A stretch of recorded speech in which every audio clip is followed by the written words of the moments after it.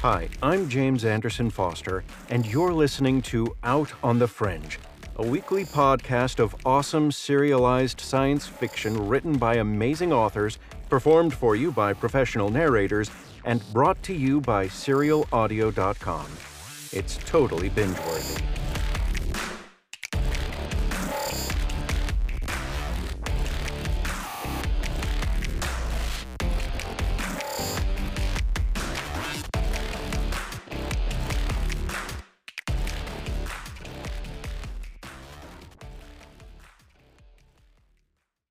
Serial Audio presents Convergence, written by Michael Patrick Hicks, performed for you by Travis Baldry. Episode 2. Chapter 3.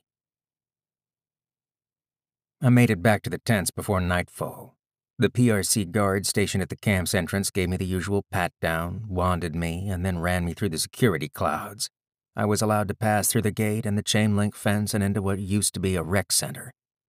Traffic had been stop and go the whole way through. The explosions had shut down the 101, and vehicles making their way off the freeway had congested the surface roads after police shut down the on- and off-ramps and redirected everybody. Nobody was happy, and it didn't take long before motorists tried to find shortcuts and new routes, gumming up the works even further. The bus ride home had taken an hour and a half to get out of Chinatown and into Echo Park. My eyes were tired and gritty, and my headache was building up to a migraine. The dim lights were already too glaring, and I was squinting against them. I was moving slowly, and people swarmed around me as they made their way through the checkpoints. The line to get in had been long, and it only grew longer as curfew drew closer. The guards had quickly come to recognize us, but they knew not to become complacent. 4 months ago, a suicide bomber detonated herself while in line and killed 26 people. She'd waited until she was close to the cloud so that she could take out a few PRC guards, but the casualties were largely civilian. Every security check was exactly the same, a long, methodical process that was sometimes slow depending on the luck of the draw. The guard's temperament that day and whether or not you were stuck behind a family or the elderly determined how random the random full-body searches were. As I neared the final checkpoint, a fed-up guard got in my face and began swearing at me in Chinese. Nobody paid much attention. He cussed me out for several minutes, pausing intermittently to poke me in the chest with a bony finger, prodding me to nod along. A few of the other guards laughed, and after another brief round of verbal abuse to delight his audience, he pushed me forward. Past the final gate, people milled around, deciding what to do next. A small cafeteria doled out rations of thin, greasy soup, or they could join up with a line forming at the opposite end of the rec center to make their way into the camp and back to the tents they called home. I wasn't hungry, but I wasn't sure I was ready to go home yet either. I figured, fuck it, and stood in line anyway. The PRC was a fan of redundancy. That afternoon's freeway bombing had them on high alert, and I couldn't blame them. People were trying to kill them on a regular basis. People who lived there, in the tents. People like me. People who remembered a life before the war and the way things used to be, and resented the way things had become. People who would fight and die to reclaim a small piece of the past. So they had checkpoints at each entrance and exit. Getting out was barely easier than getting in. They checked people out, scanned ID cards, and scanned people back in before admitting them into the checkpoints in the rec center. Then the process started all over again to get out of the rec center and into the tent grounds. The line from the rec center to the tents was short, and it moved more quickly. My head hurt, and the setting sun gave off a bright glare as I passed through the entrance. Outside were rows and rows of Quonset huts and tent shelters. The jogging and bike trails, palm trees, a man-made pond with a beautiful fountain, and the downtown skyline were all gone. The trees had been burned. The pond had been drained and used up. A series of carpet bombings had wiped out much of the skyline.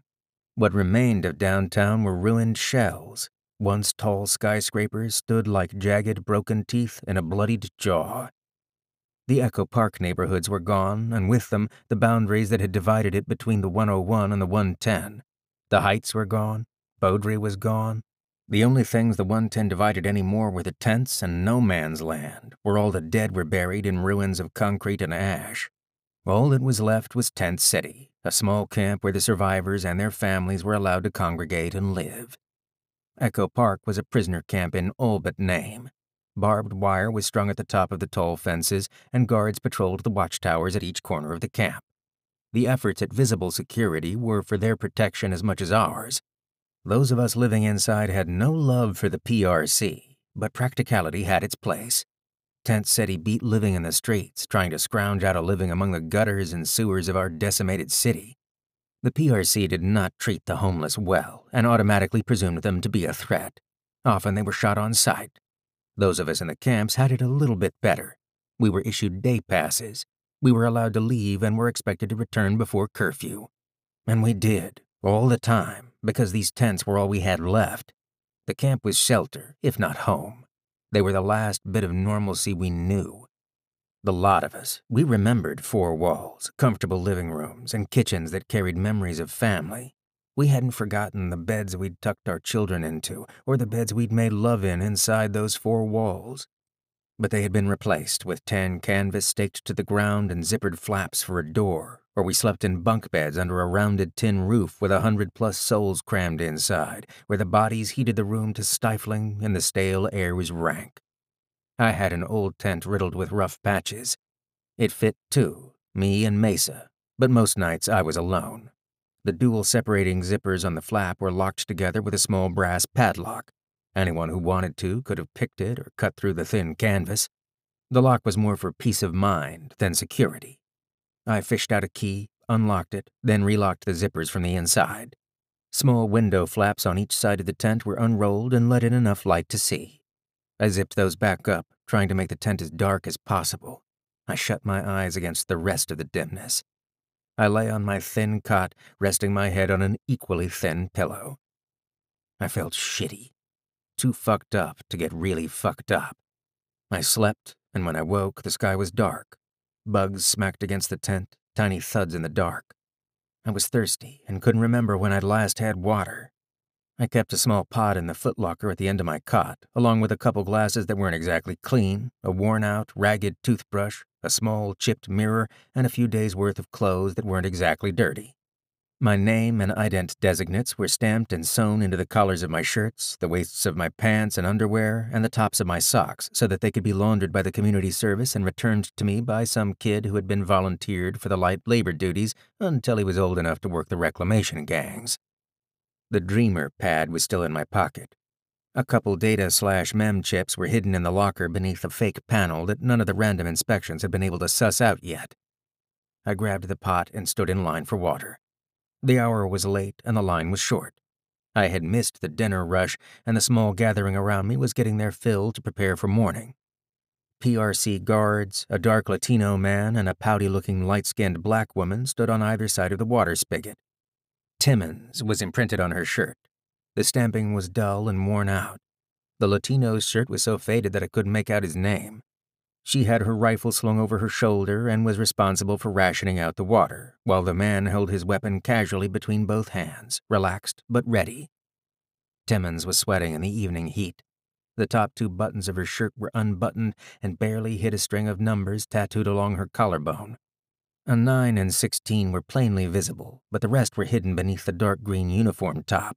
The numbers corresponded to letters of the alphabet, a P and an S, which had probably meant she had been a member of the Crips gang in her former life. The PRC had attracted the disenfranchised early in the war. They had unleashed thought bombs on all the major urban hubs and poorer sections of the city. When the bombs exploded, they unleashed clouds of broadcast particles that quietly, but incessantly, whispered propaganda in the people's ears and flashed videos of promise in their eyes. Wind currents had carried the particles through the city, into businesses and homes.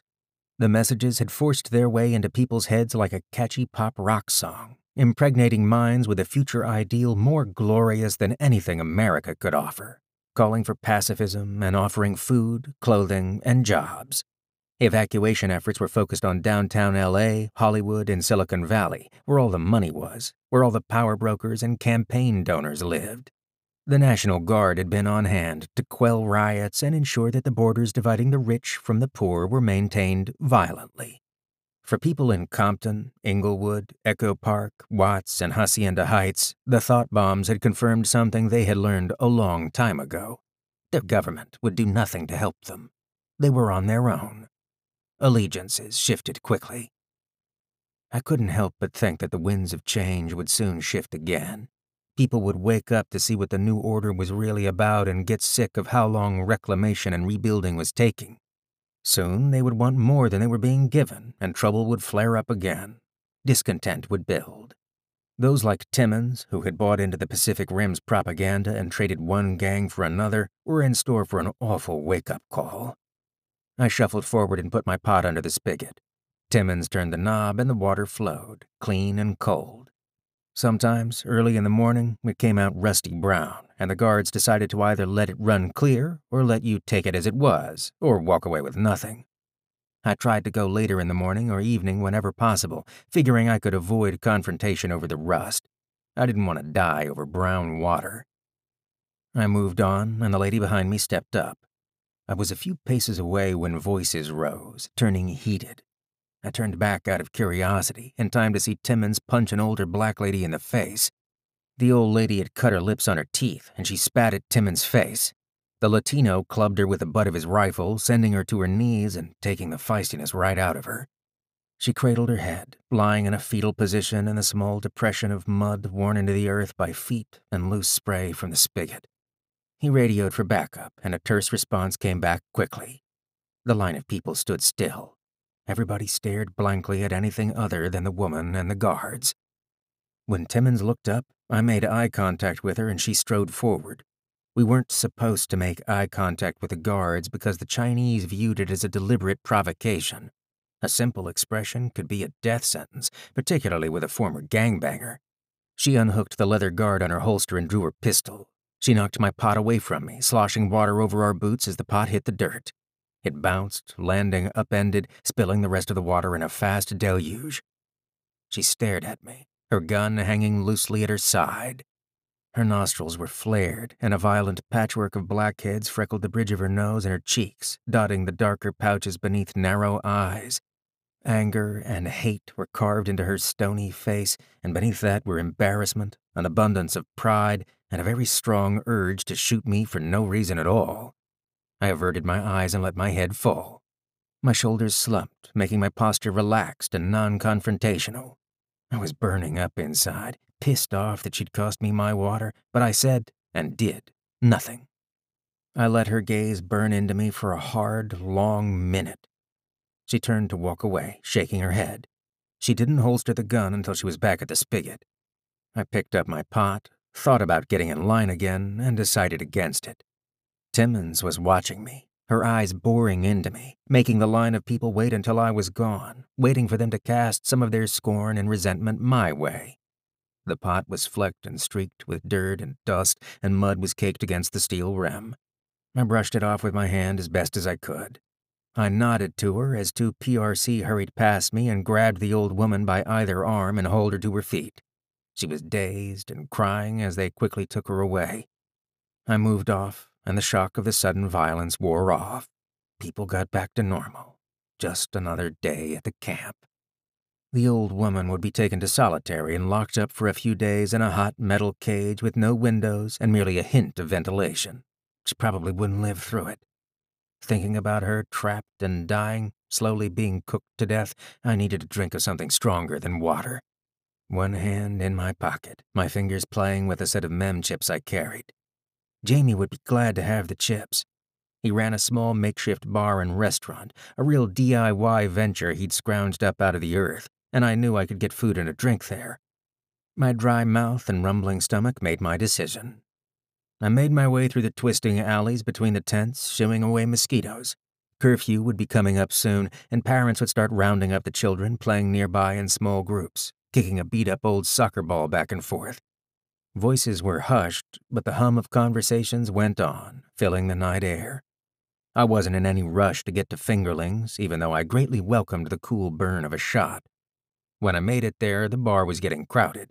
It occupied a decent-sized lot not too far from the habitation zones.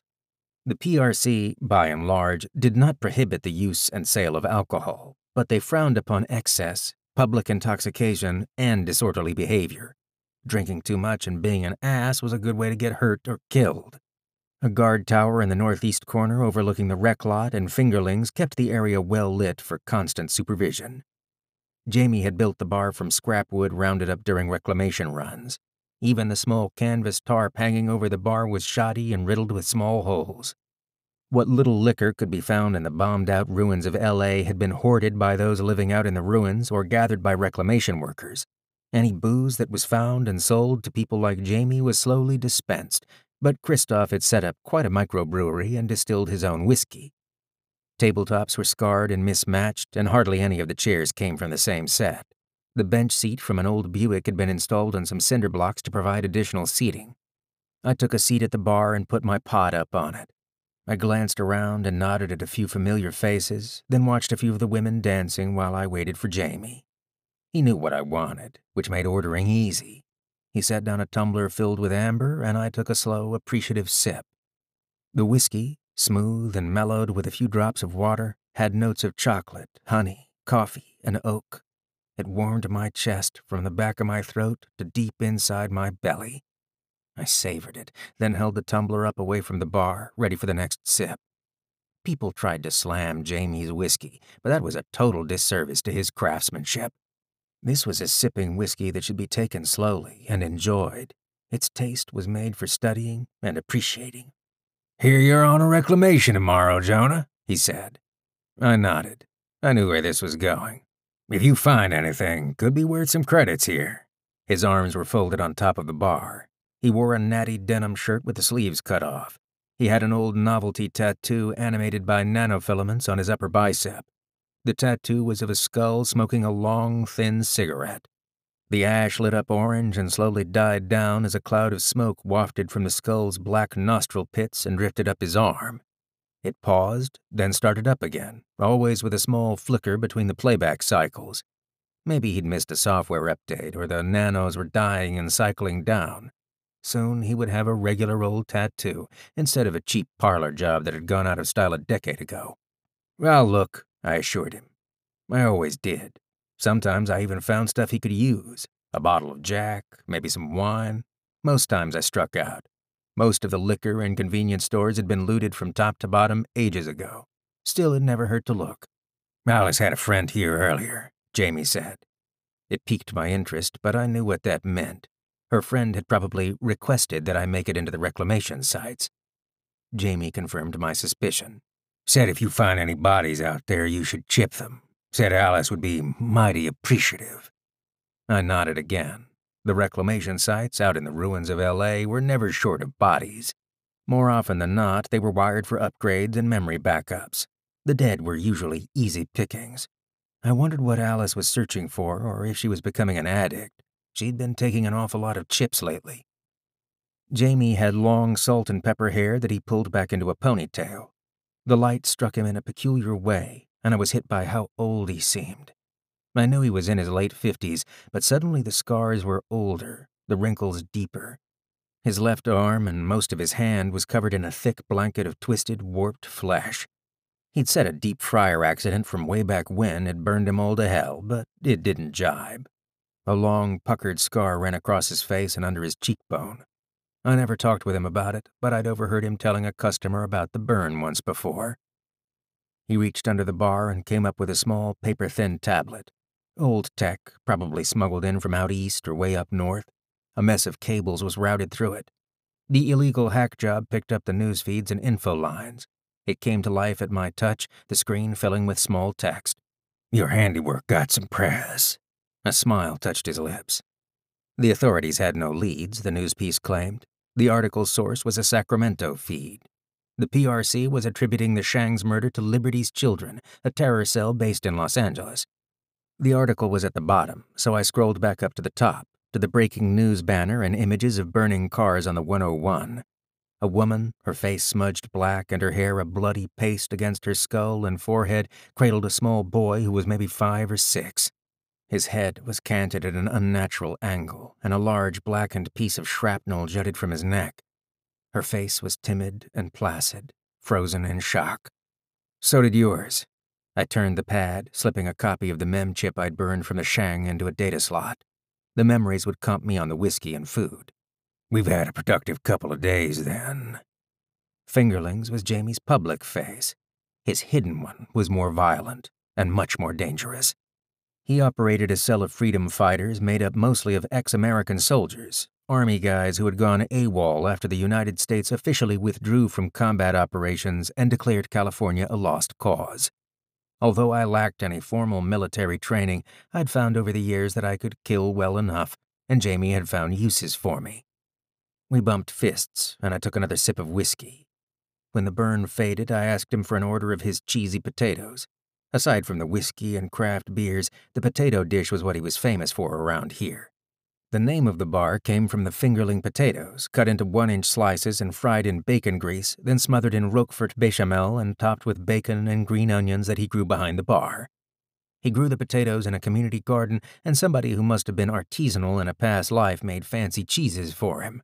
In my past life, most of my cheeses had come wrapped in plastic sleeves or out of a spray can. Some of the park had been cleared out and reclaimed into farmland, with homegrown butchers selling beef, ham, and bacon from the imported cows and pigs they raised there. Civilization was on the rebound, some said. I skimmed through the pirated news feeds, trying to get a grasp on the world around me. The final death count stemming from a shootout between PRC and militia forces near the Hollywood Bowl the previous day had risen by 3. One was a PRC casualty. The other 2 were UN peacekeepers who had responded to support the PRC and attempted to quell the violence. A UN spokesman offered up a sanitized quote about the emerging peace, how California as a whole was becoming a more stable region, and that peace itself was a constantly ongoing effort. PR fluff. A sidebar made brief mention of UN inspections of the state's various refugee camps and said those they had visited so far had received passing marks with minimal suggestions for improvement. Smaller stories told about other UN peacekeeping casualties in Sacramento, where insurgents opened fire on a squad of soldiers from Scandinavia. A schoolyard bombing at a PRC state-run facility had blown 13 children to bits during their morning recess, and another 20 students and 8 teachers had been injured. An editorial that had been picked up from the Times-Picayune encouraged Los Angelinos, if they were reading, to move forward and embrace the future. The war was over, the New Orleans writer said, and after 4 years the time had come to lay down arms, for what was left of America to rally together and join hands in the unity of brotherhood. Fucking armchair quarterbacking without a single clue. The PRC had never made it as far east as Louisiana. Even with the support of their Russian and Iranian allies, they'd had their hands tied in Los Angeles and Beverly Hills, busy securing the offshore oil rigs that lined the coast from Long Beach to Santa Maria and seizing control of the Wilmington oil field, the 3rd largest oil field in the nation, so that they could export that oil back to the resource-starved China. I refolded the tablet and slid it across the bar, back to Jamie. I'd read enough, and I worked hard at slowing my breathing, trying to quell the anger the news feeds had stirred. I was ready to go back to my tent and get fucked up again, but my stomach reminded me of other, more pressing needs. Behind me, a woman danced, her slender hips swaying back and forth with an easy rhythm. Long, sleek legs stretched out from a frayed denim skirt. Her arms were raised up over her head, her hands turning in waves and flicks of her wrists, her shirt lifting to expose a smooth, tanned belly and the lines of her hips. Watching her, I was reminded of other, largely ignored needs.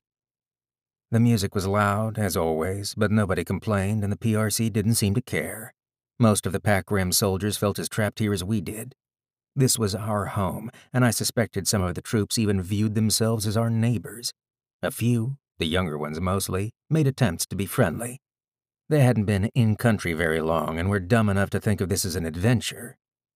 A man joined the woman and they danced together, their bodies pressed tight, hands roaming. I turned away, and a minute later, Jamie was sliding me a plate of potatoes. I ate slowly, trying to forget, trying to blank my mind. A flicker of movement caught my attention as someone sidled up to the bar beside me, slender arms hugging the bar top. She noticed my glance, and her eyes quickly darted away from mine, back down to the bar. She brushed a loose strand of hair behind her ear. "Hey," she said. "Hi, Mesa." I slid the potatoes over. "Hungry?" "No," she said, without looking up at me. A tall, slender man with distinctly Asian features stepped up behind her, his hands going around her waist with an unsettling familiarity as he bent in to nuzzle her neck. Her hand came up to stroke the side of his face. "Hey," She gave him a quick peck on the lips. "You coming home tonight?" I asked. She at least had the courtesy to pretend to think about it, softly biting her lip. "No," she said, shaking her head slowly. "And why not?" "Because it's not home." Her voice held an edge of exasperation from the 100 or 1,000 times we'd had this argument before. "It's a fucking tent in the middle of a fucking park. We don't have a home." "Hey, baby," the guy said, trying to soothe her. "Shut it," we both told him. His eyes darted between us, not quite sure whom to be offended by. Quickly putting on the tough guy facade, he shot me a deadly stare.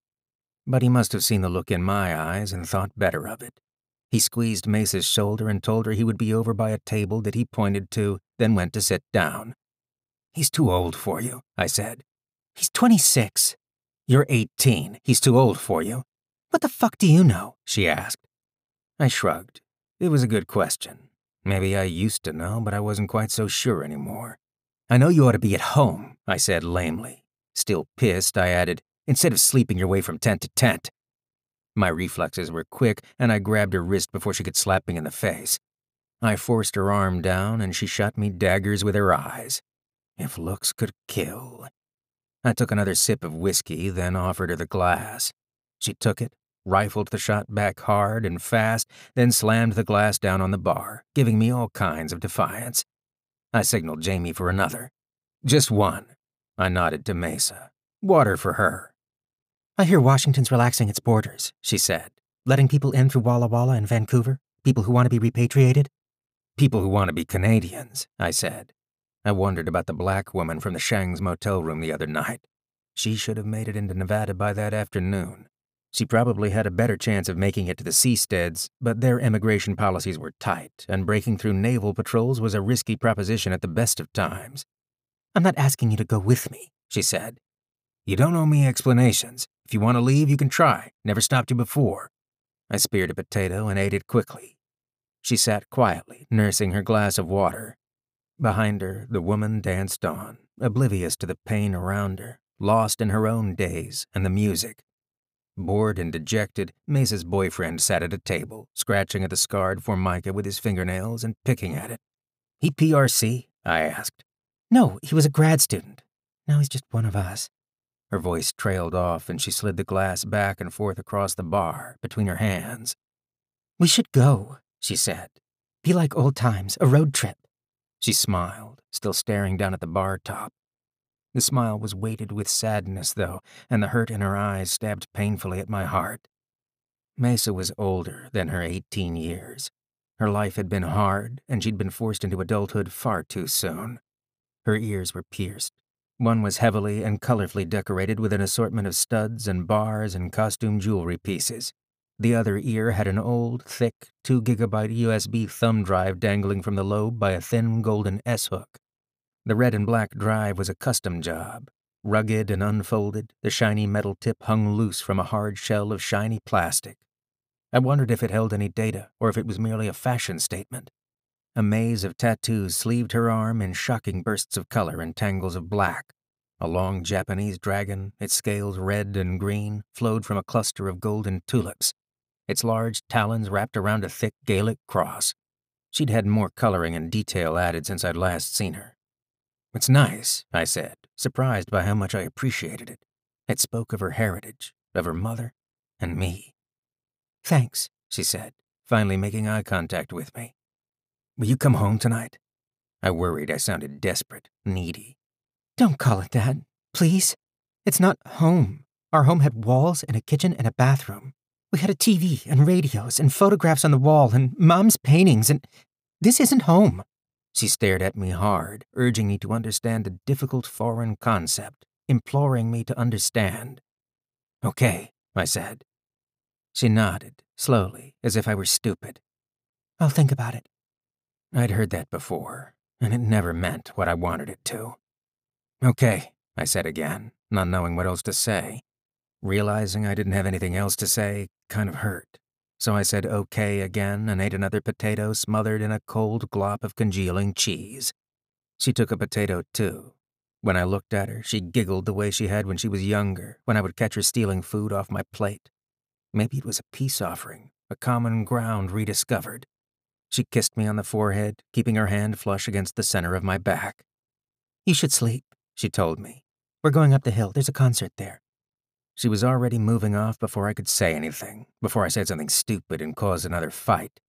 My anger died, leaving me tired and desperate. "Kids, huh?" Jamie said. I shrugged. "Wash your pot?" He pointed at the smudges of dirt and mud. "Thanks." I pushed my empty plate toward him. He took it and my pot and went to a small washtub to clean them. I missed the feel of Mesa's hand on my back. I missed how I used to carry her when she was a tiny girl, her arms wrapped around my neck, and how she had found so much humor in life, so many things to laugh at. I wasn't sure how long ago I had last heard her laugh. A few years, at least, probably longer. She had her mother's long, jet-black hair. The slant of her eyes had been softened but not extinguished by my Irish blood. I could still hear her mother's laugh and feel the press of her lips against mine and the way her hands felt on me. I knew I was lost down dark roads I should have avoided, and suddenly I was angry again. 4 years had passed since Celine's death, since the blackout, and since the end of my world. I'd spent much of my last night with her being an asshole. The irritation over small things had built up over a few days. Things like picking up the morning newspapers from the driveway, bringing in the mail, and putting dirty dishes in the dishwasher. She couldn't be bothered with these small tasks. She was content to run over the newspapers with her car on her way to work and then run over them again as she pulled into the garage at the end of her day. Mail and dirty dishes would accumulate for days on end, to the point of overflowing before she could be bothered with them. She would remind me that we needed to clean the house over the weekend, which inevitably meant I would be the one cleaning the house. Or we needed to mow the lawn and spruce up the garden, but I couldn't remember the last time she'd ever done anything even remotely resembling yard work. I'd grown sick of it. I was tired of the accumulated weight of all these tiny chores and annoyed to walk in the house to find her sitting on the couch, watching TV. I'd had an attitude when she finally uncurled herself from the sofa to greet me, and it must have been radiating from me in thick, heavy waves. She'd asked me what was wrong, and I'd said something stupid out of anger, and one thing led to another. We tossed bitter accusations back and forth until I wore her down and berated her to the point of tears. And then I made a simple pasta dish for dinner, but the act of cooking fueled my resentment and left me wondering why, again, I was the only one who ever contributed. The irritation kept rising, and we fought again. I was loud and belligerent when angered, quick to accuse, and fast to find her fatal flaws and pick at her quirks. I'd wanted my words to cut deep, and I was willing to settle for tears. I ate quietly, wrung out from the fighting, both physically and mentally. Her pasta sat on the plate, growing cold. She stared at it and picked at the food with her fork, but didn't eat. She tried to speak a few times, stammering out a word or two between lengthy pauses before finally giving up.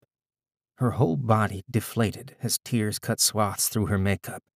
I tried to make small talk rather than apologize, but she was on lockdown, afraid that whatever she might say would trigger another vengeful rant. I was almost proud of the way I had reduced her. But I was also disgusted with myself, and eventually I shut up and let the tension simmer between us, feeling guilty and ashamed. Then the blackout happened. The riots started, the explosions, the spreading panic.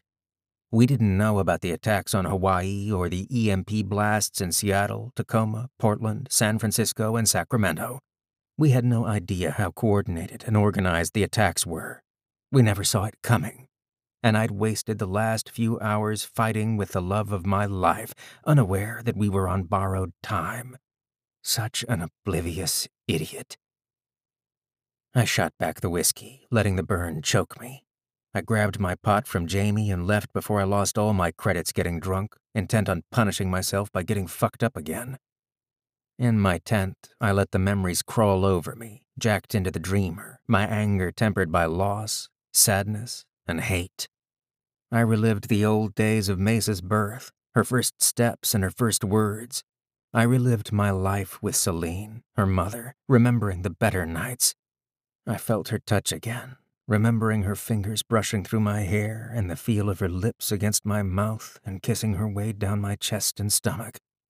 All over again, I felt her taking me inside her and driving away all the pain and horror, thrusting against me, her hot breath gasping in my ear as we came. I was crying, and we were fighting again. Then she was dead, Mesa was gone, and I was lost and damned. And at some point, the sun had come up again, and I hated myself when I disconnected, tired and covered in cold sweat. Mesa never came home.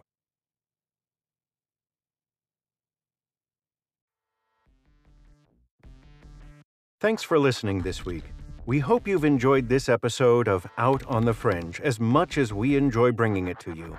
Remember to come back next week or subscribe at serialaudio.com so you never miss a new episode.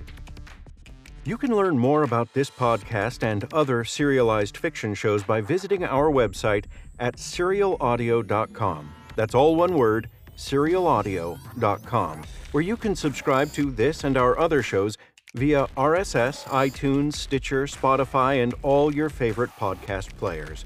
While you're at it, if you're enjoying this podcast, we'd love it if you'd share it with your friends. Even better, if you have a few spare seconds, leave a review on iTunes. To help support this show, sign up as a patron at patreon.com/serialaudio. You'll get early access to episodes ad-free and special bonuses like behind-the-scenes author and narrator interviews. Thank you again from all of us at serialaudio.com. It's totally binge-worthy.